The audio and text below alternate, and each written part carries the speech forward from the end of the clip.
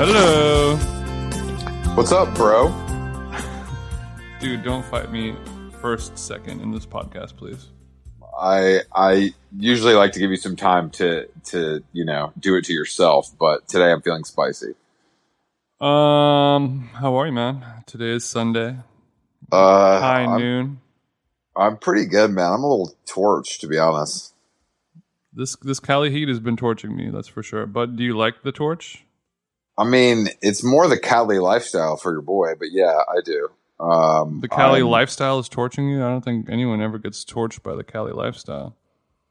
Well, we're always kicking back. Some of them aren't. Well, people like me don't do kickbacks, bitch. We wake up every day and tackle the day physically and spiritually and mentally. Right. So when you go to one of your taxing Saturday night Erewhon outdoor dining meals, that really hits hard for you. Yeah, Jason. Because you have to go and you have to wait in the line, and then you have to pick out the food that you want, and then. Luckily, the line is not what it usually is, but the fashion is, and that is the real key to that awful but wonderful hellhole. So the fashion has stayed the same at Erewhon, even though we're in quarantine. Well, people are still dressing. Erewhon's one of those places where you actually see somebody wearing sporty and rich. You know what I mean? It's like you actually see girls. Your Explore page comes alive. Exactly, multiple women wearing bike shorts to have dinner. You know what I mean? It's not normal, but for LA, it is.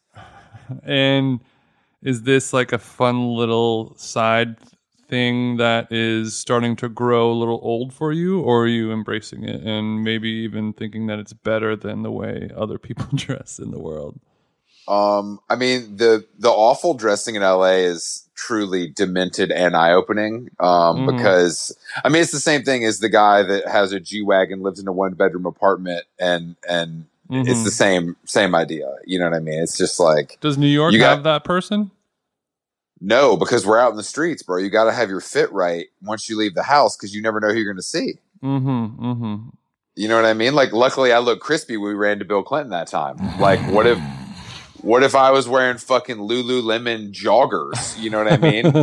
that picture would have never done the numbers that it did. You know? Right. and thank you for that. My followers are still coming through to pay respects to that post. It's just crazy. It's people dress crazy here, but also the heat is oppressive in a way that it's tough. Like, I wore pants last night because the sun had gone down, but that's the first time I'd worn pants in 2 weeks, probably. You know, not to change the subject, but fan of the pod, Casey Weisenbecker, sent me a very interesting video this morning of he's a known fingerboarder. He is. And worked with Braindead on a fingerboard. He sent me a clip from your favorite rapper, Chief Keef Sosa's account of his new video where he is fingerboarding in the new music video. Man, Chief Keef is the best guy ever. What the fuck, dude? I mean, the world. When fingerboarding first came out, tech decks, I believe. You know, that was a pretty big thing. A lot of people had them who were not children. You know, like adults had them. Young adults, I guess. Yes. Obviously, you didn't. No, because I'm a smart person. But continue. But it kind of went away, and now it's sort of having a little bit of an underground renaissance. Is fingerboarding the new indoor rock climbing? Oh my God, I'm gonna kill myself. Jesus Christ, dude, I can't deal. I gotta log off. Is indoor rock climbing a thing that you would do? Fuck no. I mean, honestly, probably, because it's like fitness related and it's hard. But yeah, that's why I'm asking. The culture of it, I don't know if I could do it, man. I think the culture of it has improved greatly in the last year. Whereas before, it was really, I did not have any patience for it. And now a lot of people I know who are cool seem to be enjoying it. That's the problem. Yeah, and there's also those little bags that you get to, I think Loewe makes a bag for the chalk. Yeah, I saw that. Which, that interests me quite a lot, actually. So that is cool. Yeah, if I could spend $700 on a bag to hold chalk for my hands, because I could repurpose that for the rings. You know what I mean? They found a way. Well, that makes me That makes me wonder if maybe that is the future of your career and life in the future, is to be the person who is the consultant for when brands need to figure out how to make the really, really expensive, dumb thing. I would love to. That would that's like a perfect, like Chrome Hearts would hire you instantly. I just saw a video on Hypebeast of a guy skateboarding in his Converse Chrome Hearts. Big fire. What is big fire? Big fire. Cause bro, destroying expensive stuff is cool when it's skateboarding related. Okay. So what if somebody's doing that in some like Yeezys or something? Not cool. Because you could argue that, I mean, as much as we love Chrome Hearts, you could argue that their collaboration with Converse might not be the coolest shoe of all time. I was hoping you were to say, as much as we love Yeezy. I would love, do they make Yeezy? I feel like they probably make Yeezys in your size because ball players like them so much. Yeah, they exist in my size. There's a few that you'll see. If I'm doing my eBay bulk search, I'll see a lot of that. I might be in the market to get you a pair as a little prank. That reminds me when I bought the Fila Disruptors for for How Long Gone friend turned Tom how to dress well, and I forgot that. That's so fucking funny. That was a joke that did not land at all. Well, because it's too close to something he would actually wear. It could be that. I think what I learned that day is that the prank gift is something that is really not for everyone.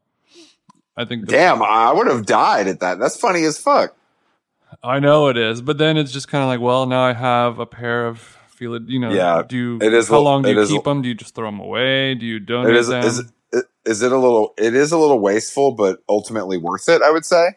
Speaking of, oh my God, Jason, before we get to our guest, did you see Gigi Hadid's apartment? I did see it. Bro, what the fuck? How surprised are you? I mean, I'm not that surprised. Like, you forget, have better taste?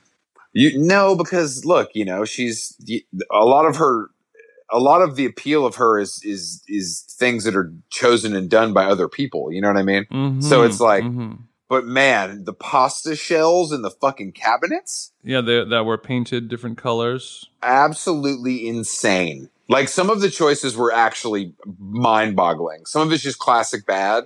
But like putting up New Yorker covers in your bathroom, that's literally some weird Taylor Swift shit, is what that reminds me of.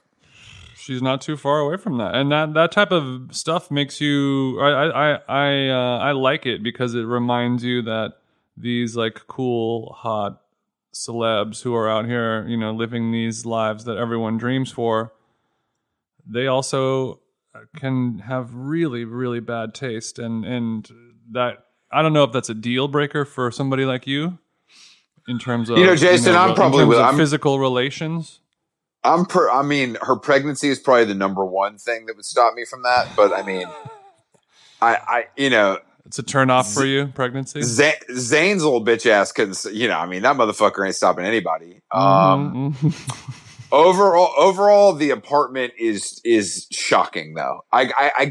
I guess like I don't expect much from most people, but it was aggressively bad in a way that was in your face. Do you think this is the first time in her life that she's going to be online bullied? Oh no, I'm sure. When you're that famous and you date anyone that was in one direction, your life is kind of fucked online, I feel like. Mm-hmm. The Directioners come for your ass. You know what I mean? The Directioners, is that really what they're called? I feel like I picked that up somewhere, but maybe not. I don't know. It sounds cool though, huh? It sounds really bad. It reminds me of Directioneer, which then reminds me of like the Lumineer, and then it sounds like a band that is that has a fiddle in it, but they're also kind of punky.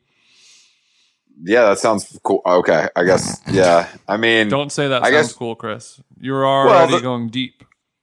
The fiddle, I mean, okay, we don't have to get into the fiddle and how it's a great piece of modern country music, but that's fine. We're gonna wait we didn't get to talk about Taylor Swift the album yet, so we're gonna have to do that with our guest. I don't know if he has any opinions on it. Well, he is a musician. His name's Whitmer Thomas. He's a comedian musician. He had a special on HBO a few months ago that was really interesting.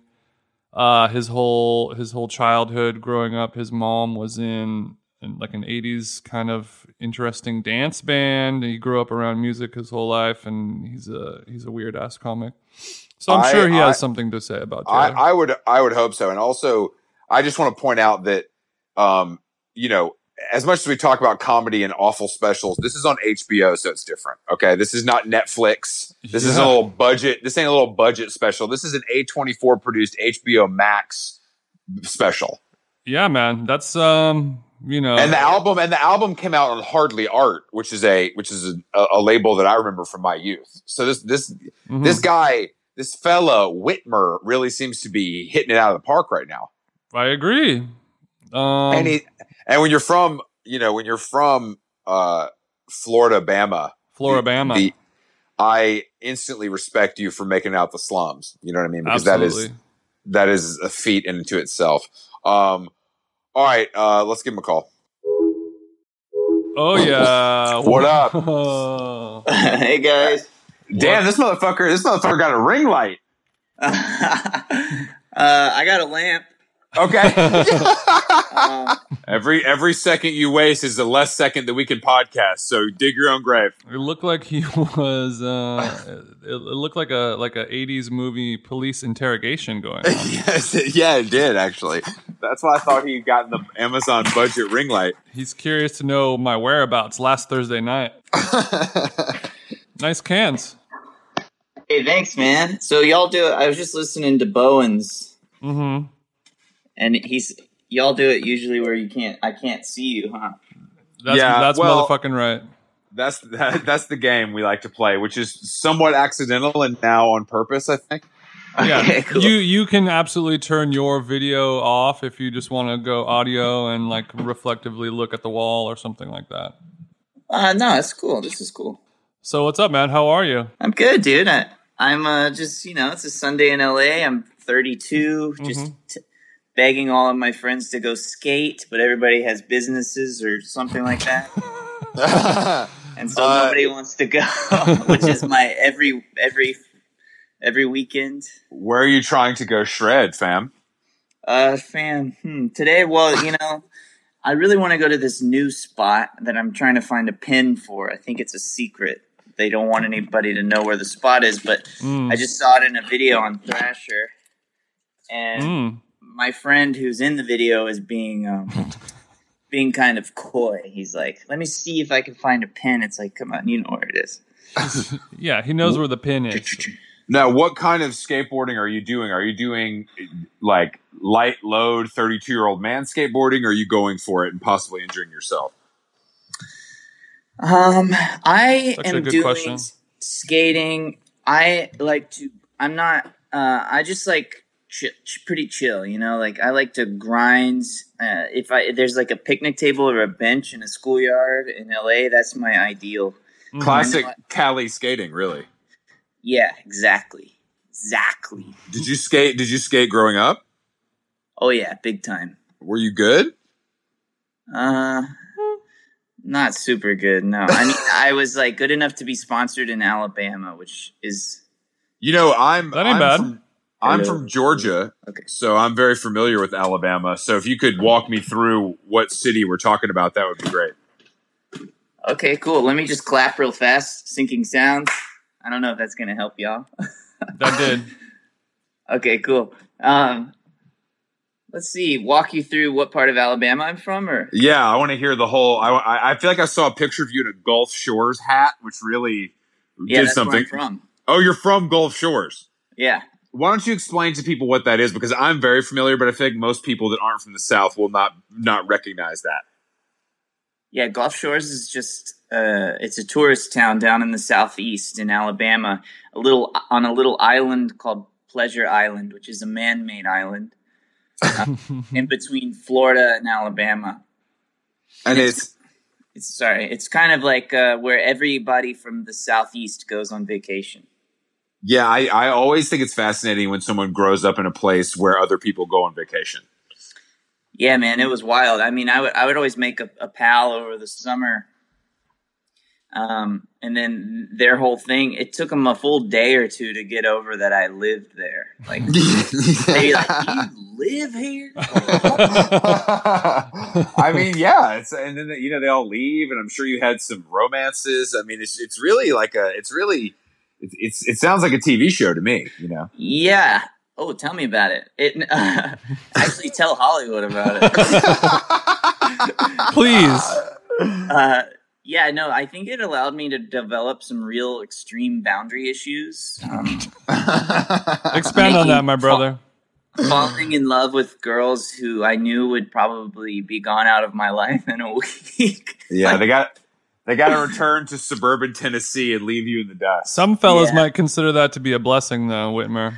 I think I started to think of it as a blessing the older I got, but when I was a kid, it was like younger in high school, it wasn't great. Right. Yeah, but now as a touring, well, not right now, but you tour doing stand up, right? Yeah, I do. Well, I did, yeah. Well, see, you already know the fucking vibes then, don't you? Well, no, because the whole time I've ever been like remotely successful as a comedian, I've had a girlfriend, so I'm not.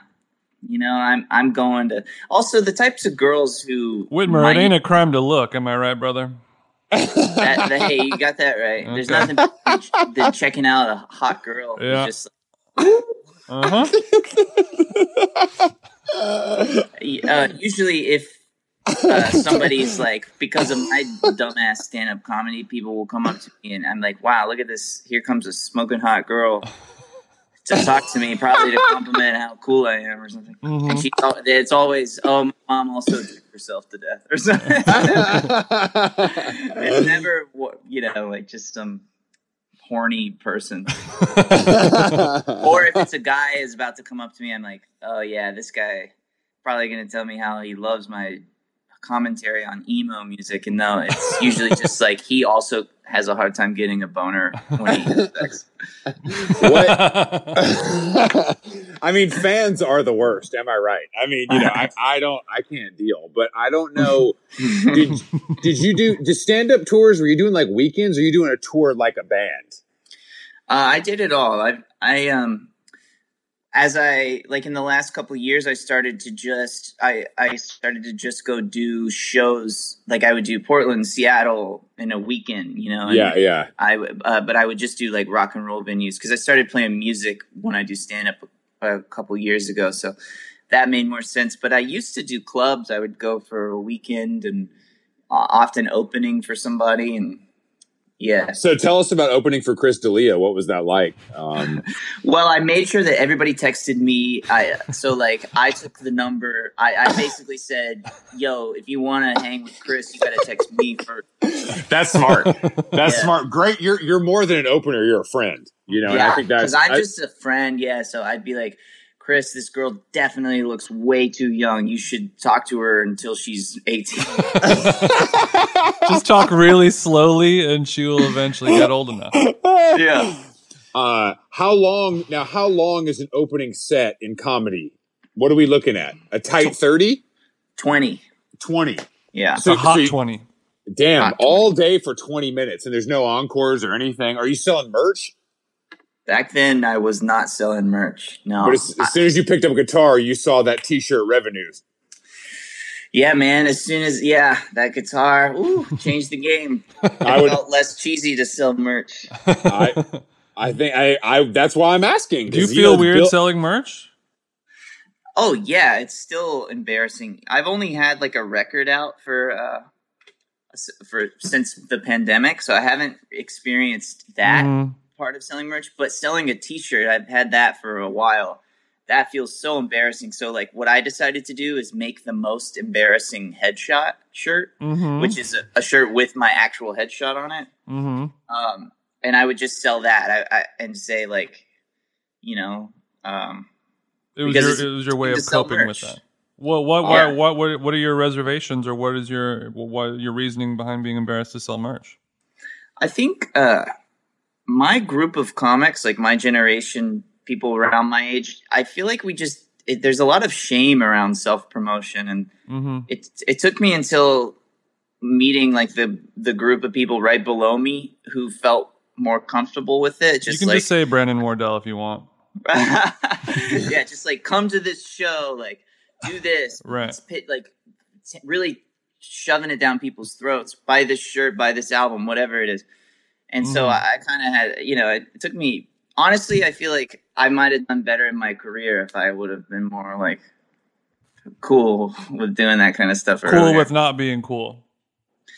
Yeah, or just the reason they might also be comfortable promoting themselves more is because they're more talented. Whereas I don't think I really got anywhere as far as the talent department went until a couple years. But you do feel that now that you have enough talent to not be embarrassed to live.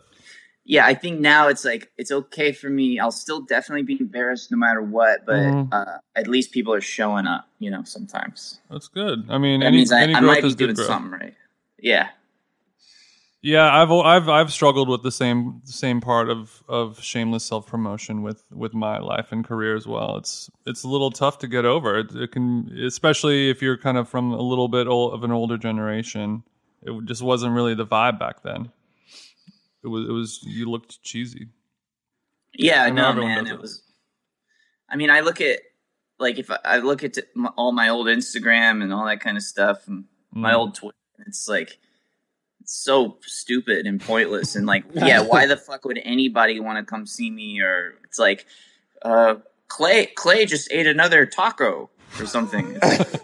Who's Clay? What, a taco? What do you know what I mean? Yeah, we've talked about that a couple months ago when I would go back and look at old Instagrams, and I'd be like, why did I post taco for the win as right. Here's a picture of a taco. Right, dude. My first post on Instagram is just a photo of Carey Mulligan, and I don't know why. I have no idea. You don't remember why? No. So you guys aren't friends. You're not like a big fan of her work or anything. Not really. No. Yeah. I mean, she's great, but she's a cool chick, but this is before stories existed, where like that. If they came out with Instagram stories, that's probably where Carey would have lived and died 24 hours later. But we only had the grid, so you had what you had to work with. So don't beat yourself up about Carey. Thanks, man. I really appreciate that. I need that. Thank God that I was too much of a freak to ever fuck up the grid like that, because I'm obsessed with my important aesthetic and how that reflects on my personality. Yeah. You were an early adopter for that. Yeah. So it's important. You were talking about skating earlier as an activity, and I've been thinking about like what the perfect COVID activity is, and Chris and I have been playing a lot of tennis, and I think skating is probably equally as great for a COVID activity, because you can get exercise, you can have socializing at a distance. Mm-hmm. You're outdoors. It's kind of all there. Are there any other COVID? And the cops aren't fucking with you right now either. Oh, really? Yeah. No, if anything, the other day, me and my buddy were skating under a bridge, and cops are so desperate to be like seen as cool right now that a cop pulled up, and we're like, "Ah, shit, we're about to get kicked out." And the cop went, "Do a kickflip." God damn it. And we were like, we just ignored him, and he goes, "Come on, guys. Should be something." Do a kickflip or your ass is going downtown. That's what I would have said. It would have been better if they said, get out of here. I will arrest you. So that happens to me sometimes too when I'm walking around and you'll see like a gaggle of motorcycle cops go by, and they'll kind of give you like a what's up nod, or like a, hey, just checking in kind of energy from them. And it's not something that I feel comfortable processing. No way. But yeah, skating's been good in the pandemic. Like I've got a couple skate pals that I go out with. Usually our rule is like we find a cul-de-sac or a spot where you have to hop a fence. That way nobody can come near us. They have to like really go out of their way to come to us, and that way we don't I don't wear a mask when I skate because right. Yeah. So you quarantine yourself in a certain way. Yeah. So, and then you can let your hair down and really be free. Yeah, I can let my hair down. Yeah. What kind of footwear are you wearing while skateboarding? Dude, I'm really happy that you brought this up. I was actually this was one thing I wanted to talk about. Because I before doing this podcast, because I'm hopefully going to go skate after, I put on 5 different pairs of shoes. You mean you were testing? You just couldn't make a decision? Couldn't decide. Was it like a fashion reason, or is this like a fashion reason fashion. Only, not performance based? Have you made a decision, or do you want Jason and I to help you? No, well, so I decided to go with some red suede Vans. They're called the Era. Mm-hmm. Yes, I'm familiar with the Era, but the suede model would be like an LX, I would think. Yeah, these are a little bit nicer. They're made for skating, so they have better insoles and stuff. They have the good technology on the inside, so you don't, your heels aren't crushed. Totally. Yeah, because Vans are, they're the coolest looking, but they're not the best for your feet. You got that right. The best for my feet are probably Converse. Because they have that Nike. They got that Nike technology, baby. Yeah, man. But I don't feel comfortable skating in anything that isn't Vans. It's just. So you don't wear Osiris? Oh, I did. I bet you did. In fact, if y'all want to, I got something for you. If you want to look into the screen. Yeah, sure. Please. I will. I'll let people know what's going on. Did Virgil send him a version 3 of the Louis Vuitton? Yeah. Wow. Oh, shit. Those are crispy as hell too. Are those unworn? Yeah. Did you buy those to wear for fun or to skate in, or you just bought them because they're funny? So I did my comedy special that came out, or we filmed it last summer. In it, there is a joke where I say I'm an angry skateboarder with thick bangs and Osiris D3s, and I'm talking about when I was a kid. Yeah. So in the behind me, I project this video that I found from a long time ago of some guy walking around, and he's like really proud of his D3s. Rightfully so. I couldn't get the rights to that video, so I just found some brand new Osiris D3s and just filmed my feet walking, and then projected that. And I was able to get the rights. Osiris was down with that, but anyway. So damn, I didn't realize you would have to get rights to show a pair of shoes you bought on TV. It's the logo, like that big. Yeah, true. Yeah. I guess HBO Max. I figured, HBO Max handles that for you. You know what I mean? Yeah, dude, this was before HBO Max. I'm old school HBO at this point. That's even better because I was saying, I hate Netflix, so I was really happy that your special is on HBO, a premium network, not that little budget Netflix shit. A legacy network. Legacy. Thanks, yeah. Home Lately, box I've been office. Really desperate to remain relevant. You know, I've been sort of bummed out because I had this whole tour planned and stuff, and I had to cancel it. And I'm like, shit, I thought that this was my big moment. Whatever, I'll just promote my special as much as I can.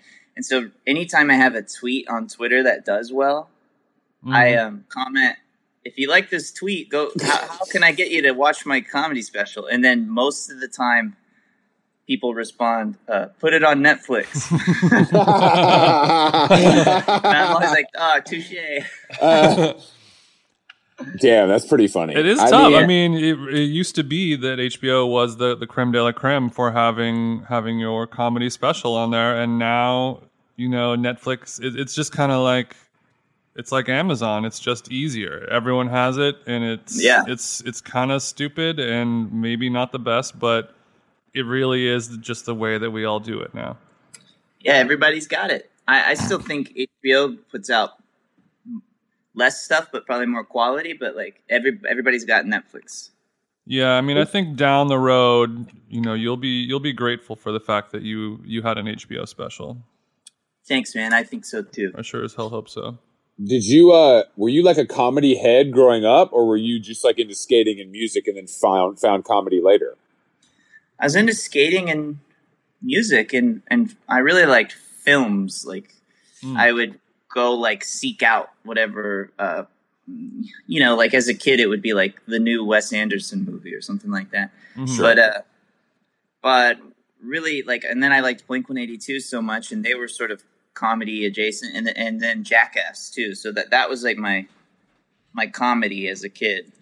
And then my buddy Clay got really into Todd Barry and Dimitri Martin and all senior and junior year of high school, and then Zach Galifianakis, and then like that was my introduction into stand-up. Interesting. Like the comedians of comedy on Comedy Central. Mm-hmm. Where did you Stella and stuff like that? Where did you go to shows? Like, what city did you see shows in? Music or comedy or whatever? I never saw a stand-up show till LA, but I would go to Pensacola, Florida, and then Birmingham and Atlanta to see shows. Wow, I wonder if we crossed paths. I wonder if we were at the same, What kind of music did you like? Probably all the same shit you like, bro. Well, did you ever go to see Bright Eyes or The Faint or? Yes, definitely. 100% definitely saw that. I probably saw that 3 times in my life. I would go to the Masquerade in Atlanta. Yeah, I used to manage a band called Cartel. Oh my God. That Please don't mind what I'm trying to say. Me and my buddies are always singing that song. Wow, thank you. I don't see $1 from that. But we had a long-standing relationship with the Masquerade. That was like a place that, I went there growing up, but then also like professionally we had this relationship. So, they've turned that into now offices, which is so strange. I just noticed. Weird. It's very weird. And they moved the venue, but it's not the same. But I saw a lot of like pretty legendary stuff. I feel like even I've been there. You have. It's like it was there forever. And it was owned. The funny thing about that place is it's owned by this weird like band called the Impotent Sea Snakes that are kind of like a Guar light. Whoa. Yeah. Very Never saw them. You would think that Whitmer would be familiar with this band. It's too bad. That does seem like something he'd be into. I agree. I didn't. Pensacola. I went to Pensacola a lot too. Actually, that was like they had a little scene going on there. They did, yeah. That was my scene. That was where my band would play. Oh, I'm sorry. We didn't know you were. Go ahead. What was the band called? Oh, we were called Say Your Last. How screamo was it? Yeah, it was really screamo at first. Really like spoken word kind of singy, screamy, and loud, fast, like spoken word. Yeah, it would be like, I stared at your broken eyes as the wind blew your hair behind your face, and I thought to myself, why are you walking? Yeah, you know what I mean? Just like, yeah, I do know exactly what you mean. Actually, the ashes of her September never left my mind. And then trying to sing, like suddenly belting out, like, you're ungrateful. But just not like, I never would be like, gotta warm up to sing. And then I'd be screaming. And then I don't think I ever once sang in key live as a kid, like as a teenager. Well, I mean, you didn't even know what it was to do it. Yeah, I don't think I did. That's not a priority at that stage. That is a very specific style of music, and no offense, but that is sort of when I stopped listening to that type of music. That was a little tough for me, but only because I'm a little older than you. Yeah, can I ask you who the leader of that genre for you would have been? Like, what are the innovators of that style for you? Well, being from the South, so it was like. It all hit at once, but for us it was pop punk. It was like regular punk. Then Blink-182 came, and fuck the game up. Fuck the whole game up. But I loved Blink-182, and so like from there though, it shifted for me into Saves the Day and cooler bands like, and then it evolved to be more like I got really just into mosh kind of. In like Norma Jean and all these like Christian hardcore. All right, well, Whitmer, thanks for coming on the podcast. It was great having you. Sorry, man. Under oath. We have an embargo on Zayo on this podcast. No, Zayo was good. Zayo was good. No, they're not good, guys. Do Zayo and Zayo. The first time I ever heard Zayo, I remember because I got chills. It was Splinter Shards, The Birth of Separation, the very first song. That was the Lord moving through your blood. That has nothing to do with brother. Zayo. You never forget your first Zayo. I'll tell you what. Wow, cool. I'm happy y'all know about all this stuff. I mean, I guess that stuff does feel very Southern to me, even though I'm not sure if it is. Well, I know that, Norma Jean was from Atlanta. Yeah, and then but let me explain something to you. As an Atlanta OG, Norma Jean got no respect. Okay. Because that was Atlanta was very anti-Christian. That's cool. Yeah, we were not at all, but we would always have to play at churches, and we were yes, we were, in fact, I'd say the opposite of Christian. Did you tour? Yeah, we toured a lot. Oh, so this is pretty real. Were you on a label and everything?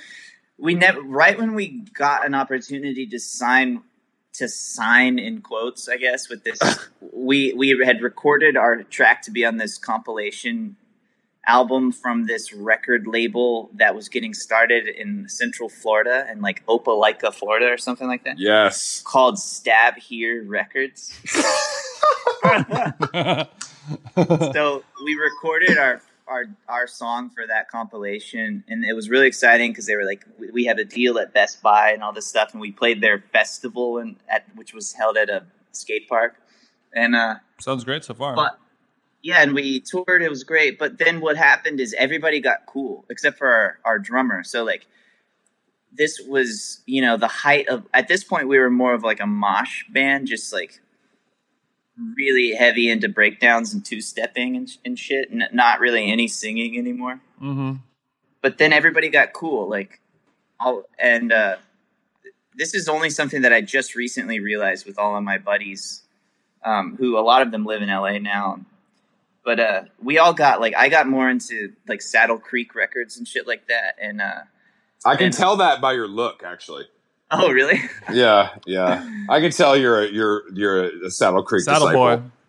Yeah, I loved it. That changed the game for me. So when you say they all got cool, what exactly do you mean by that? We just got out of us. We were no longer seen. We just kind of started to develop our own kind of individual thing that wasn't based on what the older kids in the scene and the bands were doing. I guess we got faster internet, really, is what happened. Sure. I got into Elliott Smith and Bright Eyes and The Cure, and then my buddy Clay, who was also in the band, got really into Pavement and Built to Spill and stuff. Damn, you guys did glow up. I love where this is going. So everyone went in their own direction, and then that kind of... Well, so our drummer, we were all 17 when our band broke up. And this was, we had just gotten this opportunity with this record label. But we didn't care. We had toured all through high school, and we were totally over it. Just so over it. Having to tour and play shows to nobody or open for some Christian band called This Day Will Burn. Which is the truth. And then... and getting paid $40. Yeah, being forced to pray before a show. We were just so over it. But our drummer was 23. And he was super scened out, really loved it. But all of the rest were 17. And one day we were about to have to go to band practice, and we were all looking at each other. We were driving away from high school, and our drummer was waiting for us at the rehearsal space. And we looked at each other what do you want to do? They didn't have band practice, and we were like, oh, I'd go skate, or I'd go see a movie in Mobile or something like that. And then we all just were kind of do you guys not want to be in the band anymore? And we were like, yes, we can do that. We can just not be in the band. And we're like, yeah. And so we call our drummer who's waiting for us. He's 23. And we just got an opportunity to sign to this little label. And we call him, we go, hey man, we all quit. And so we all quit the band. And then a bunch of us move out to LA. Now me and my buddy Clay, who we're writing partners together. And then my other buddy Jeremy, he owns a business out here that he supplies canvas for artists. He's doing well and stuff. We went on to go to Hollywood and find our dreams and figure it out. And and our drummer, he hang back. I was realizing this. Like, he hung back. He hung back. He just laid low.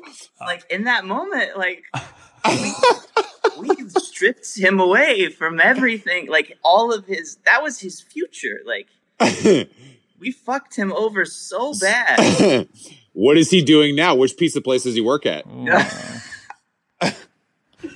I mean, we still talk. Like, really, the truth is he moved to Orlando and started doing stand-up there, and that's how he got me to do stand-up. But now he lives back in Alabama, and I'm not exactly sure what he's up to, but yeah. It's crazy how life works out like that. But I'm glad that you came to Tinseltown and made it, though.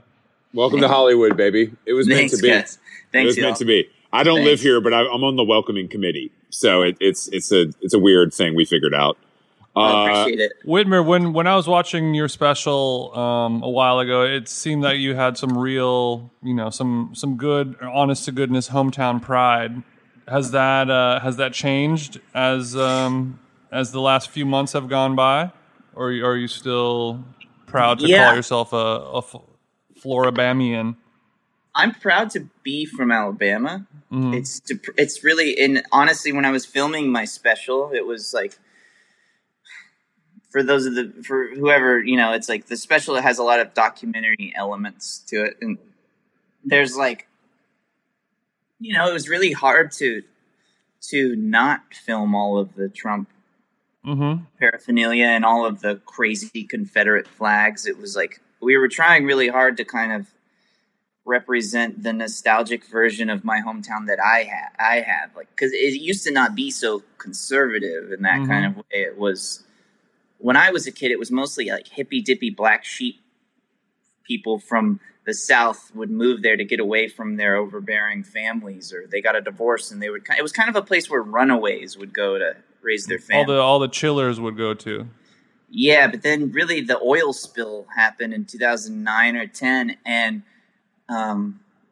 it kind of, in a similar way to the pandemic now, it kind of like, it brought out everybody's true colors. Like, do we hold off on tourism for a second and rebuild the environment? Mm-hmm. Or do we say, fuck it, and just keep selling, keep buying, avoid, ignore it, bury it? And I think it brought out like some unevilness it brought more evil from the rest of the South to kind of this little chill island town. And then Donald Trump has been elected, and so everybody just is kind of like, cool, I can be lazy and I don't have to care about the world. And now with the pandemic, I mean, everybody's just, it's getting bad. Like, my brother just got a promotion at his job because everybody in the entire office got COVID. Shit. And where does he live? Does he live there? Yeah, he lives there. He just moved there, back home. So, like, he was looking for a job, and they were like, we only have one job to offer you, and it's a big one. And he was like, oh, shit, all right. Wow. It's fucked up. Yeah, I mean, I've experienced a little bit of a similar situation. Where are you from? I'm from Orange County, California. Okay. So a lot of similar vibe used to be like kind of a sleepy, cool town where, some long hair bros would live and they just care about burritos and surfing and stuff. And now the same vibe. And I always really yearn for that nostalgic version of it from my childhood to when it was a special place before it got fucked up. Oh, yeah, dude. I still have hope, but it's just going to take... I think it's going to take people starting to become concerned with the environment, at least in my hometown. Mm-hmm. And then once people start to become aware of that, hopefully they'll do the other research. But yeah, I guess for a place like that with, if the environment itself is fucked up, then, there's the tourism is kind of screwed up. Right. Yeah. I'm assuming. I've never been there. Do you go back? You hadn't been back in a long time, right? I hadn't been back to that capacity. Usually when I had come back recently, it had been just for a couple days, and I didn't really leave my where my dad lives, which is not even in Gulf Shores. And so that was the longest I had been back, and that was the most I had seen people, really. But yeah, I used to go back twice a year, and I would always do a show. But then I kind of found as I got like past my mid-20s and I still wasn't like doing anything in my career, it became more depressing for everybody to go from my hometown to go watch me do comedy. They'd be like, he's still doing things. Sure.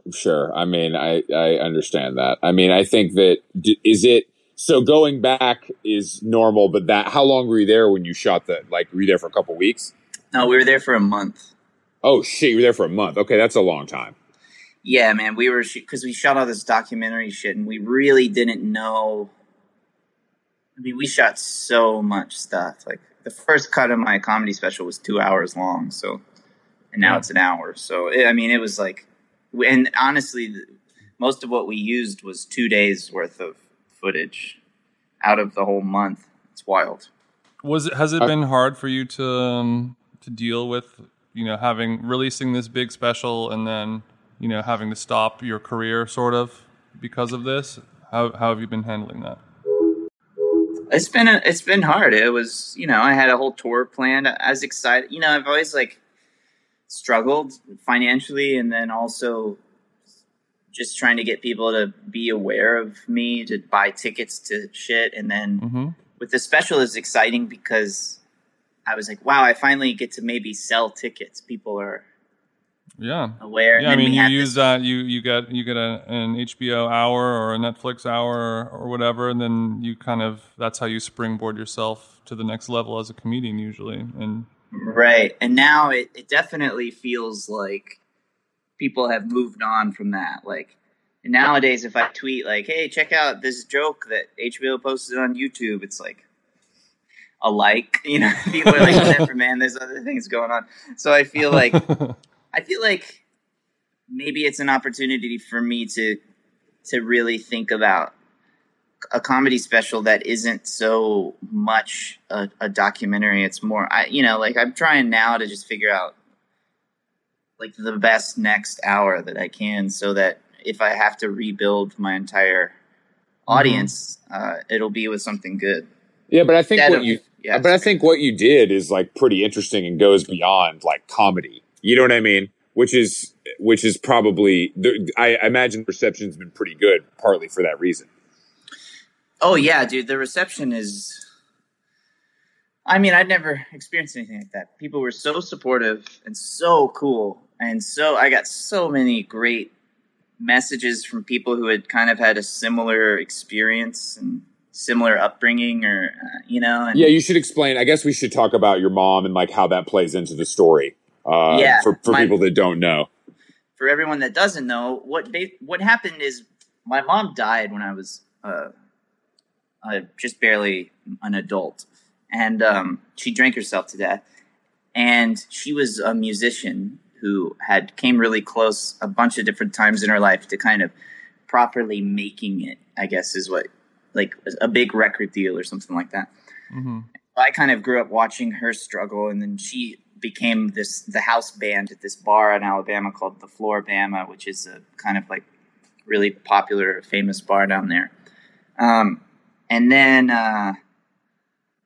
so then now I'm 30 when I was shooting it, and I am sort of floundering and flailing in my own career, and I just kind of couldn't stop making parallels to my own career and hers. And my mom would always call me the golden one as a kid, and she would say, you're kind of the one who's going to figure out how to make it in the arts. And so it was just kind of it's me spinning out, and if you watch it, I go home, I talk to my mom's sister, who's her identical twin sister, who they were in the band together, and I talked to my dad. I talked to all these people who, I had kind of a weird childhood in a way, a lot of estranged people in my life, and so. It's kind of me going back home and reckoning with that. And I perform at the Flor-Bama, where my mom would always perform, to all of my mom's friends and fans. So it was crazy, really man. Weird. No, it's crazy. I mean, I think that's what I mean. To me, that goes so far beyond comedy. It's it's a totally different story where comedy is a portion of it. I feel after you completed that whole story, I mean, do you kind of feel like anything else in your career seems easier or somewhat? You kind of tackled or you had your first special sort of be, the piece de resistance, if you will, or like the type of thing that somebody would make maybe at the end of their career, like a big introspective thing where you tie it all together, and you kind of did that first. So I feel like, anything after that, I don't know if it'll be easier, but... Well, the good news is for me is I don't know if I'll ever make something as far as my stand goes that's that personal. Mm-hmm. Yeah. And so it's off the table completely. It's like from here on out, I just get to be a comedian, and I get to talk about my own life and trauma and whatever. Mm-hmm. But the main goal for me is to bring joy and to explore my own life and whatever my own anxieties. But I just want like total joy. Mm-hmm. I don't ever want to film another stand-up special where I'm telling a joke about someone and that person I'm looking at them. You know what I mean? Like, I was watching, I was going through YouTube because I'm trying to like make a YouTube channel because I just need something to work on right now. We're going to get into that. Don't worry. Oh, sick. So I was going through my YouTube and I found like all these videos of me for HBO, like doing my hour, and I was just watching, like send this hour out to people to see if I could get a special out of it. And I'm so much funnier than I am in these videos because I'm doing it in LA or New York or Chicago or Portland, like where I'm not having to be telling a story about a place while also being in that place. Like, so when I look at me in the Golden One special, I'm like, oh, dude, I am so in the moment that I'm having a hard time remembering my jokes. Like, It's pretty wild. For me, it's like embarrassing to watch. Yeah, I guess part of the fun of moving to LA and New York is being able to talk shit on the rest of the world without them knowing. And that's taken away. Well, that's one thing I'll say about... One thing I love about where I'm from is I've always in my comedy made fun of them, like made fun of Alabamians, and they laugh harder than anywhere. Like I do a song called Dumb in Love, which is about how like I wish I was a fucking idiot because I'd be a lot happier. And I talk about like I wish I could fuck like I'm not registered to vote and all this kind of shit. And, and the Alabamians laugh a lot. At first, they always clap in the beginning because they're like, yeah, because I'm like, I don't want to be a anarchist. I just want someone sweet to kiss. And they're like, yeah. And it's like, I'm just saying all this stuff I don't want to be. And then they hear, I wish I was a stupid asshole idiot bitch. And then they're like, well, hey, I thought this was what? But then they still laugh at it. It kind of feels like a little energy of like when Borat does those songs, the fake songs playing for the audience, and they actually end up liking it and clapping along. Yeah, totally. When did you how did you decide to start integrating the music? So I had recorded an album of sincere music, just like I'd always written music. When I first moved to LA, I was in a band before I started doing stand-up, and then I had just had all these songs that I sort of my stand-up stuff sort of distracted me from making music, and so I got a pal to record them, and I was just listening back to them, and I just felt like totally embarrassed by it, and that's like a through line for all of this whole I was gonna say the embarrassment thing really keeps coming up. Yeah, dude, just so absolute, because it's like it was just vulnerable and so sincere and like earnest, and it's like kind of cringy in a way, and so like I was just listening back to all the music and just thinking like, this is fucking cheesy, like what am I talking about here, like ugh. And at that same time, my agents dropped me. And I had been trying really hard to do stand up on like Conan or something. And because I no longer had that anymore, like someone trying to push for me to get on Conan and submitting, the way it works is you just keep submitting 5-minute tapes until they hopefully say, all right, this is the one. Mm-hmm. Yeah. I just started to jokingly go and take those demos that I had recorded with my friend, onto stage and sing them, but I would change the lyrics to be like, if I was singing a song about like how I miss my dead mom, I would I would change it to be more like, I would just say like, I miss my dead mom or something like that. You know what I mean? And kind of take out the metaphor. Sure. Then, live and direct, just live and direct. Yeah. And it started with this song called Party to Death that I sing and then I just found that it was really fun. It was like fun to do bits and jokes and tell stories that were maybe sometimes sad or whatever, but then sing a song that kind of doubled down on all of it. Mm-hmm. Yeah. And so it that's where everything sort of came together. I'd already been doing my like show called The Golden One, but then when I added music to it is where I felt like it started to make more sense. Daddy Comes Alive. Who do you have in your life that kind of helps push you through, these situations where you might be feeling embarrassed to put some of this stuff out? My girlfriend Mitra Johari is her name. Mm-hmm. She is like just encouraging and cool to me with all this kind of shit. That's great. And all of her friends and stuff, And then I have my other pal Anna, Sarah Gina, and yeah, I mean, it's difficult. I don't know. I hope that there's a moment in my life where I am finally just like at peace with it. But no matter what I do, I always feel ashamed. I mean, I think with everything that you put out there, it has to get a little bit easier or more comfortable, but you might have a longer road than other people. Sure. Yeah. But, any growth is positive growth. Well, what, how has your relationship been affected during our quarantine going on? Is there anything that we can learn from you two? We're moving in together, so I think it's been good. It's like, congrats. I think we kind of, thanks.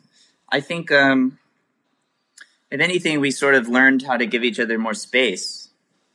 Like we don't need to be around each other all the time. Like, I think we found that out, I guess, at the beginning of May or into May. Yeah, it's just like.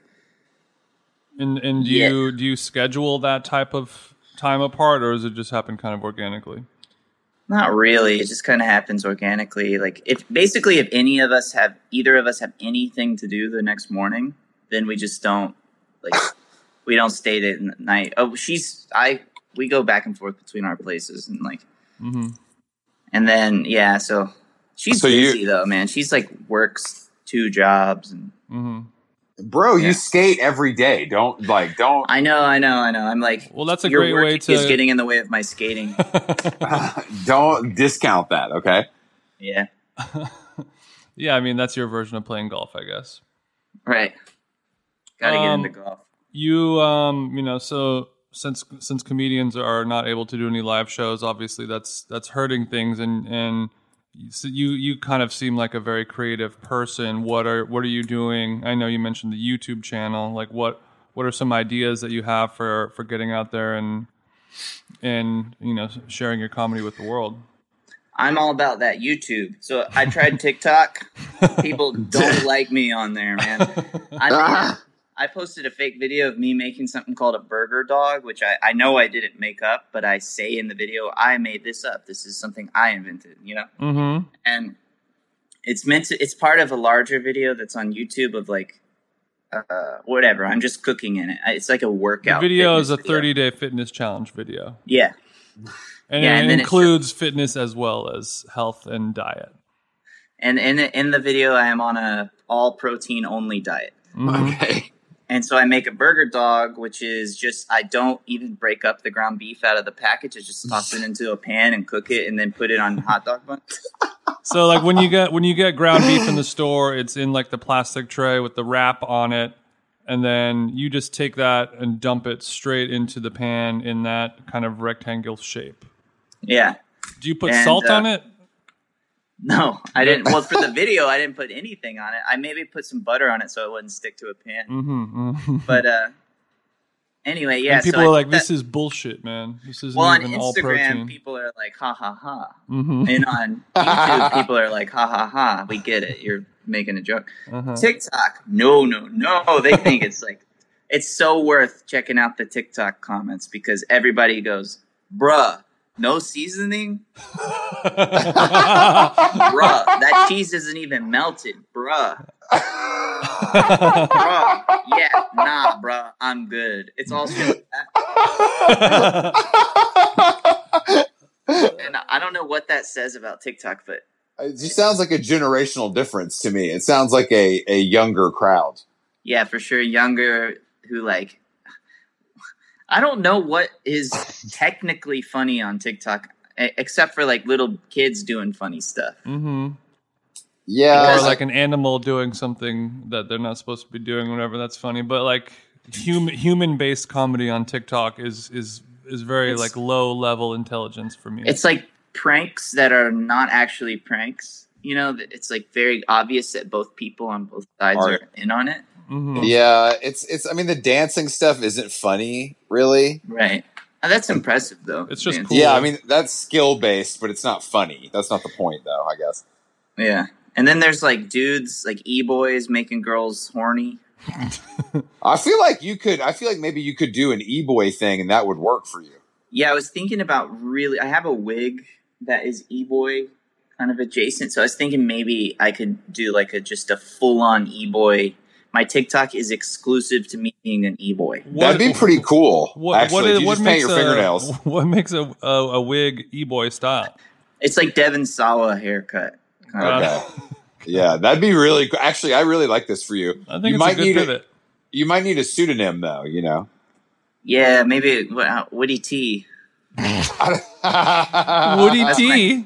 Woody T doesn't sound like an e-boy. Woody T sounds like a bartender in Florida, Bama. Oh, yeah, you're right. Damn. I want you to be named Charlie, but with a Y or something like that, you know? Yeah, that could work, for sure. Damn. Yeah, okay. It sounds like you've been sitting on Witty T for a while, though, and you're anxious to use it. Well, Witty T is a fake YouTuber character I already did, so I thought maybe I could just transition that into... Have y'all ever watched those YouTube, like, T-shirt reviews where it's like, it's usually British guys who are like, today I'm going to teach you how to find the perfect white T-shirt. And it's just like some super handsome guy trying on a bunch of, and he goes, I got this from H&M. From H&M. It was £6. And it's just like a long excuse for them to take off and put on different shirts. Yeah, and this same guy, he does how to take the perfect photo for Instagram. What you want to do is go ahead and get yourself a nice Nikon digital camera. And he goes, find a perfect place with a plain background and use depth of field. I love depth of field. And he goes, my favorite part about my new camera is adjusting the camera's iOS settings. He says iOS instead of ISO. Damn, that sounds good. Dude, you gotta watch this guy. That sounds really good. I didn't know you were so well versed in YouTube. Well, like, the 30-day challenge video I made is like a parody of YouTube videos, and then me and my buddy Kaylee have also made like a parody of a YouTuber before, so we've done a ton of research watching all these YouTubers. Yeah, there's a lot of YouTube 30-day challenges and things like that going on. And I love watching those things, man. Have you ever done any of those, like, actually done those? I've done a few things like that. No, I mean, I've started intermittent fasting since the quarantine. Just so I don't, like, eat a bunch of bullshit all the time. But, no, I've never really done anything like that. What's your fasting time frame that you're eating? Noon to 8. Classic. Yeah, classic. That's the OG. You getting fat? You losing weight? What's going on with it? I'm staying the same. Mm-hmm. Sometimes maintenance is key, bro. It's not. Let's not put a lot of pressure on ourselves. Yeah, when I was watching the 30-day body challenge video, you were kind of talking about how you can have the mentality of being able to eat even worse food once you start working out, and that's a real thing. It is, yeah. That's probably what I would do when I was younger. I think I would eat whatever I wanted all the time because I was like, I lifted a weight today. But nowadays it's very different. Very different. What's the workout looking like for you? In real life? Yeah. In real life, I ride a stationary bike for 20 minutes and then I lift weights for like 10 minutes. And that's it. And then I try to skate a couple times a week. That's good. It's not bad. Not bad. I watch Batman the animated series while I do it. Okay, well that Every takes day? away from it a little bit, but You watch it every day over and over again? No, a new episode every day. There's like 300 episodes, so. Honey, I'm so home. you use that as your timer? Yeah, I do. I see. Interesting method. Any port in the storm, brother. Yeah, what do y'all do? You don't want to know. Okay. Tennis? I do. Yeah, we play tennis together. We do some. He works out a lot more. He runs a lot. That's a big thing of his. I'm more of a bicycle man myself. Cool. Oh yeah. I saw that that the satellite closed down where you guys used to do shows all the time. Yeah, it's crazy. What do you what do you think is going to happen with live music and comedy venues? Dude, I don't know, man. I think like we need the world to sign a petition or something saying we're just comfortable paying $30 a show for a year or something like that. I know that people will want to go to shows. I don't think people will be scared. I agree with you on that. I think they're going to be freaks that like stay at home for the rest of their lives, but overall people are chomping at the bit to get out there. Yeah, dude. If I am, and I go follow the rules pretty well, but like you seem like a pussy. That makes sense. Yeah. Pussy. I'm a total COVID pussy. Yeah, so yeah, I think that's a good people will talk a lot about the restaurant world about how they just have to be okay. Everyone has to be okay with the fact that like you're gonna have to pay more money and it's gonna become like a luxury thing that you don't do all the time and live music and comedy and it's the same shit with fucking COVID, with the lockdown and shit. It's like just okay for the next year, everything is twice as expensive. And it's the same shit with like lockdown. If everybody would have locked down. If it was like, ordered by Trump to, stay inside for 2 months, we wouldn't have a pandemic right now. We'd be fine. But like, it's just people just need to accept it. Like, well, I'm sick of you stamping on my rights, brother. You're right. Sorry. I'm gonna do whatever the fuck I want. No one can tell me. What are we gonna do about it? Fuck masks. Yeah, masks are annoying because they're hot. That's number one. What kind of mask do you rock? I'm doing this just classic surgical paper mask. That's the only one that I can co-sign. Yeah. I don't like personality. I don't like personality via mask. Same. It's good for breathability. It's the best breathability going on. You got to have that paper if you want to breathe. Yeah. Damn, that's true. That's the commentary on society. You're right. You got to be rich to breathe. I see what you're saying. Yeah. Whitmer, what part of LA do you live in? I live in Highland Park. Okay. Oh no! What's going on? Norma Jean, now Highland Park. Oh, you're killing me, man! God. Highland Park is the Norma Jean of LA neighborhoods. LA neighborhoods. It's true. No. What's Cartel doing? That's what I want to know. Well, not much.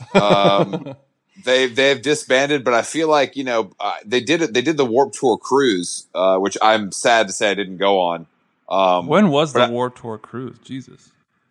I wanted to pitch a story about it where like I go reunite with them on this cruise. You know what I mean? But that's cool. I don't know when it was. A couple years ago, maybe a year and a half ago. Damn. I know they got paid a pretty nice sum of money to reunite for some fan's wedding. Whoa. Which is funny. But other than that, I don't really know. I mean, I keep in touch with some of them, but I mean, they're all still like Kevin, the drummer, I keep in touch with the most is he owns bars in Nashville. He's not in the music business at all anymore. Okay.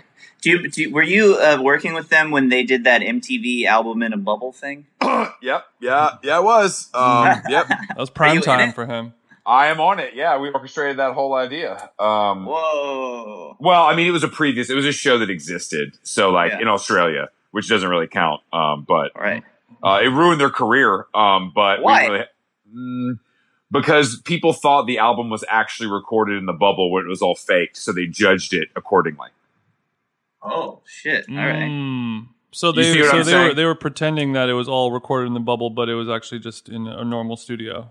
Yeah, it was recorded the same way the first album Everybody Loved was, and I actually think it held up better than I thought it did. Like at the time, I was like, oh, this could have been better, and it still I think could have, but overall I think it was judged unfairly because of the circumstances. Gotcha. But you know what? That bag hit had to do it. You know how it is. You're a Hollywood guy. You know? Yeah. When HBO calls, you answer the phone. You're damn straight, man. And you buy buffalo wings right away. That's what I did. Exactly. Yeah, I'm sure. Yeah, what did you spend your big fat check on? Vans. Did you buy any new cool musical gear? Oh yeah, I just did. In fact, I got a new bass and a new nice mic, a new interface. It's all stuff that like I can write off, I think. But and I got a car. My car was like, I drove my car down to Alabama, and it was literally held together with tape. Like, So which Prius did you get? I bought a Subaru Outback. Oh, there we go. The crunchy Prius. Right. Did you get a funky color or just regular? No, I got black. That's fine. I could see Whitmer pulling up in that Advil colored Subaru. You know what I'm saying?